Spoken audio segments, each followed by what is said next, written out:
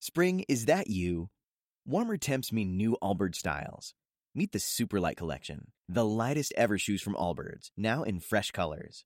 They've designed must-have travel styles for when you need to jet. The lighter-than-air feel and barely-there fit make these shoes some of the most packable styles ever. That means more comfort and less baggage.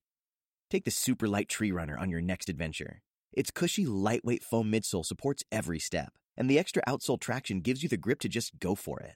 The eucalyptus fiber upper adds next-level breathability to keep you going all day. Plus, the Superlight Tree Runner is comfortable and ready to go right out of the box. So, what can you do in a Superlight shoe? What can't you do is the better question. And because they're super packable, the real question is, where are you taking them? Experience how Allbirds redefines comfort. Visit allbirds.com and use code SUPER24 for a free pair of socks with a purchase of $48 or more. That's ALLBIRDS.com, code SUPER24. Hello, I'm your host Elise, and welcome to This Day in History. Here's what happened on October 14th. It was the closest the world has ever come to nuclear conflict.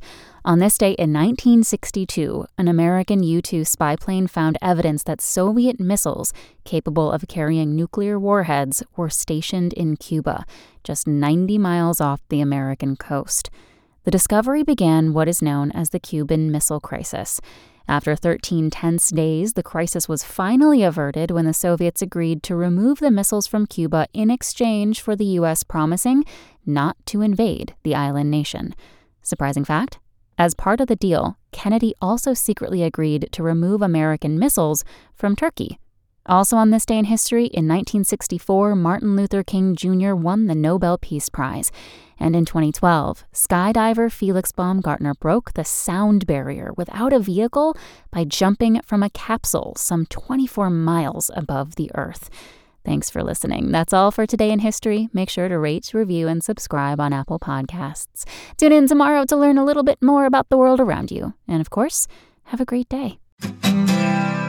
My name is Greg Jackson. I'm a historian, professor, and the creator of History That Doesn't Suck, a podcast that provides a complete overview of U.S. history through storytelling, yet keeps the rigor you'd expect in a university class. Starting with 22-year-old George Washington in his first battle, join me for a chronological telling of the United States story, its unlikely revolution, fractious civil war, tenacious inventors, brave reformers, and more. With more than 100 episodes, you can already binge listen your way through the progressive era. Find History That Doesn't Suck wherever you get your podcasts.